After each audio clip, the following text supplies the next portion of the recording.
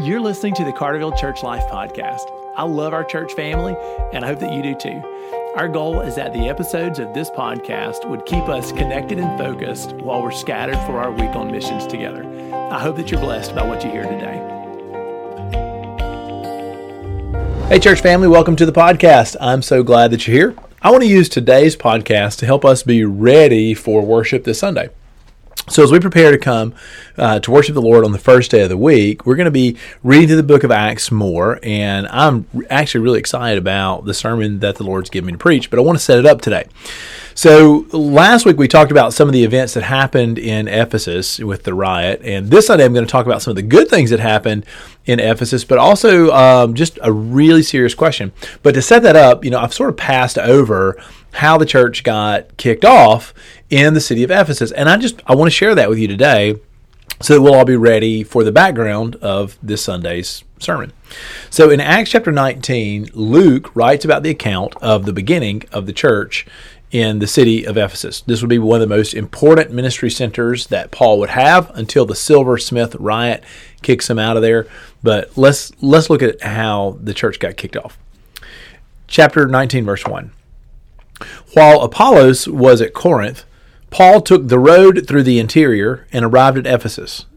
There he found disciples and asked them, "Did you receive the Holy Spirit when you believed?" They answered, "No, we have not even heard that there is a Holy Spirit." So Paul asked, "Then what baptism did you receive?" "John's baptism," they replied. Paul said John's baptism was a baptism of repentance. He told the people to believe in the one coming after him, that is, in Jesus. On hearing this, they were baptized in the name of the Lord Jesus. When Paul placed his hands on them, the Holy Spirit came on them, and they spoke in tongues and prophesied. There were about 12 men in all. Paul entered the synagogue and spoke boldly there for 3 months, arguing persuasively about the kingdom of God. But some of them became obstinate. They refused to believe and publicly maligned the way. So Paul left them.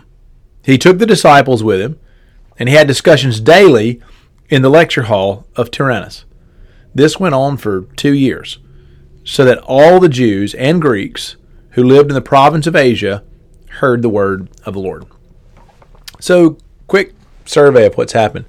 First, I want to point out that Luke wastes no words in getting Paul to Ephesus. So when what we call the third missionary journey kicks off, basically, Luke says Paul takes the road through the interior straight to Ephesus. That's it.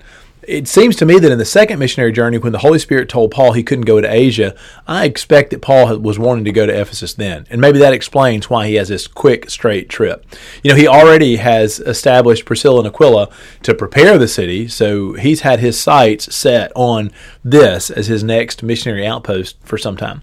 So when he gets there, he finds disciples, 12 disciples. I think it's interesting that he finds 12. No doubt that's an interesting reference to 12 disciples, to 12 tribes of Israel. But here are 12 disciples that are in the city of Ephesus.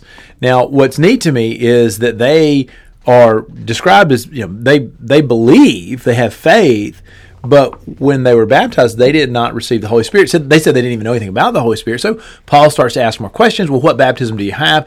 And they say John's baptism. And so these guys, they weren't even baptized in the name of Jesus. In other words, they were disciples, they were believers, they were followers of the kingdom, but they had not been adequately taught about how Jesus has led the kingdom from where John the Baptist had us prepared to what he's doing now in the church age with the movement of the Holy Spirit. I think this is kind of neat because I think we minimize the role of John the Baptist in the Gospels. Maybe we don't see the full extent of the mission and ministry that John the Baptist had. So if you remember, John the Baptist was that voice in the way, preparing, make ready the way of the Lord. And he was baptizing people in a baptism of repentance. He was preaching about the kingdom of heaven. The kingdom of heaven is near. Same sermon that Jesus preached. I like to think that John launched the kingdom of heaven awareness and the repentance movement to prepare for Jesus the King. So when Jesus preaches the kingdom of heaven, he really is picking up with what John the Baptist has already established. And we may not recognize how powerful and impactful John's witness really was. But here we are all the way in Ephesus decades after the death of John the Baptist, and you still have followers of John the Baptist who are teaching about the kingdom, who are believing and hoping in the kingdom on what John had prepared them for. So fantastic platform for Paul to step in and say, well, let me finish the education. You need to be baptized into the name of Jesus, and you'll receive the Holy Spirit, and now you're adopted into the family and you're part of the kingdom. So they do. They're baptized in the name of Jesus, and this is the last powerful movement of the Holy Spirit in this way. We saw the Spirit fall in this powerful way in Acts chapter 2 on the day of Pentecost.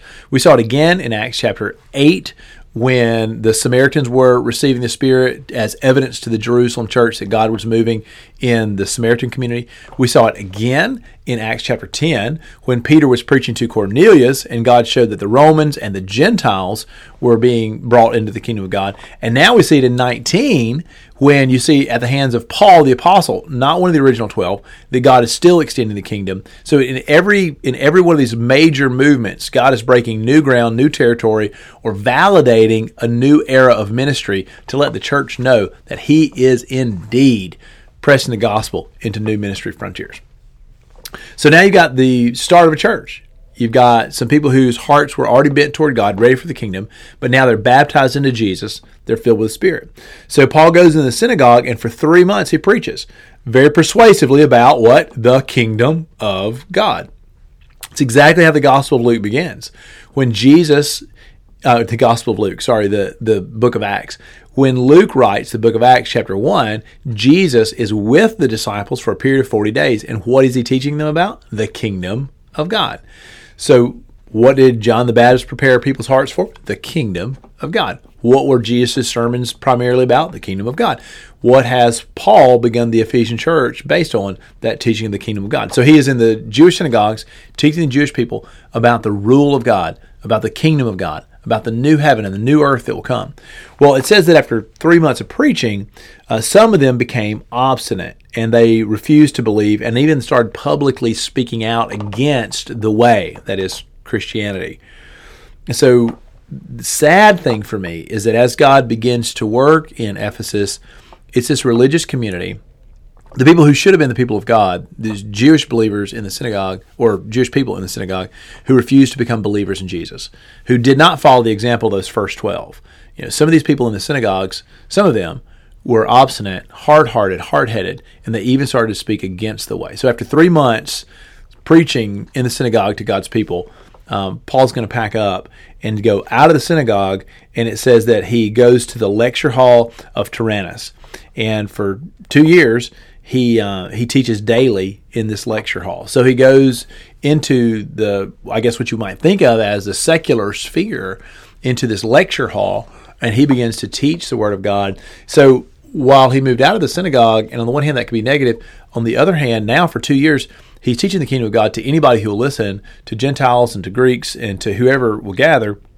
And you can imagine how the complexity of the church begins to change. But here's what I love in verse 10. It says, "This went on for 2 years so that all the Jews and Greeks who lived in the province of Asia heard the word of the Lord." We wonder if Luke is exaggerating, right? Did everybody in this entire province hear the word of the Lord in these 2 years? And if they did, it's very unlikely that they all made it into the lecture hall of Tyrannus to hear. What is more likely is that Luke is making it clear that these church leaders in Ephesus, these people who were being taught the Word of God, that they were taking it with them back to their villages, back to their homes, back to the places where they did business, back to their places where they traveled, until eventually the entire province of Asia had exposure to the gospel, had access to a clear message of the gospel through the church and the witness that was taking place in Ephesus. Okay, I love the launch of the church at Ephesus for a lot of reasons.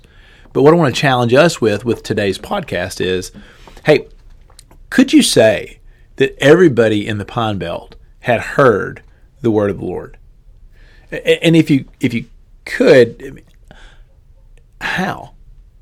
So I think you and I would be clear that everybody has access to the word of the Lord, right? I mean, you could tune into the podcast, you could listen to any of our online worship services, you could Google whatever you want. So maybe everybody in the Pine Belt has access to the word of the Lord, but has everybody in the Pine Belt heard the word of the Lord? And the answer to that probably is like, well, no. And I wonder if our congregation and other congregations like us can be inspired by what's happening, that we'd be faithful stewards of the teaching. So Paul is teaching for 3 months in the synagogue and then for 2 years in this lecture hall, and the people who are hearing that word are taking it out and sharing it until everybody in Asia had a chance to hear the word. Let's do the same thing in the Pine Belt. Let's take what we're taught every Sunday, every day of the week, what we're getting out of the scriptures, what we're getting from our Bible studies, getting from our home groups, and let's share it all throughout the Pine Belt until it's more clear that everybody in our schools, that everybody in our workplaces, that everybody in the Pine Belt has had a chance to hear the word of the Lord, the true teaching of this good kingdom. Hey, thanks for tuning in to today's podcast. I cannot wait to see you on Sunday while we talk a little bit more about some of the good things that happened in Ephesus.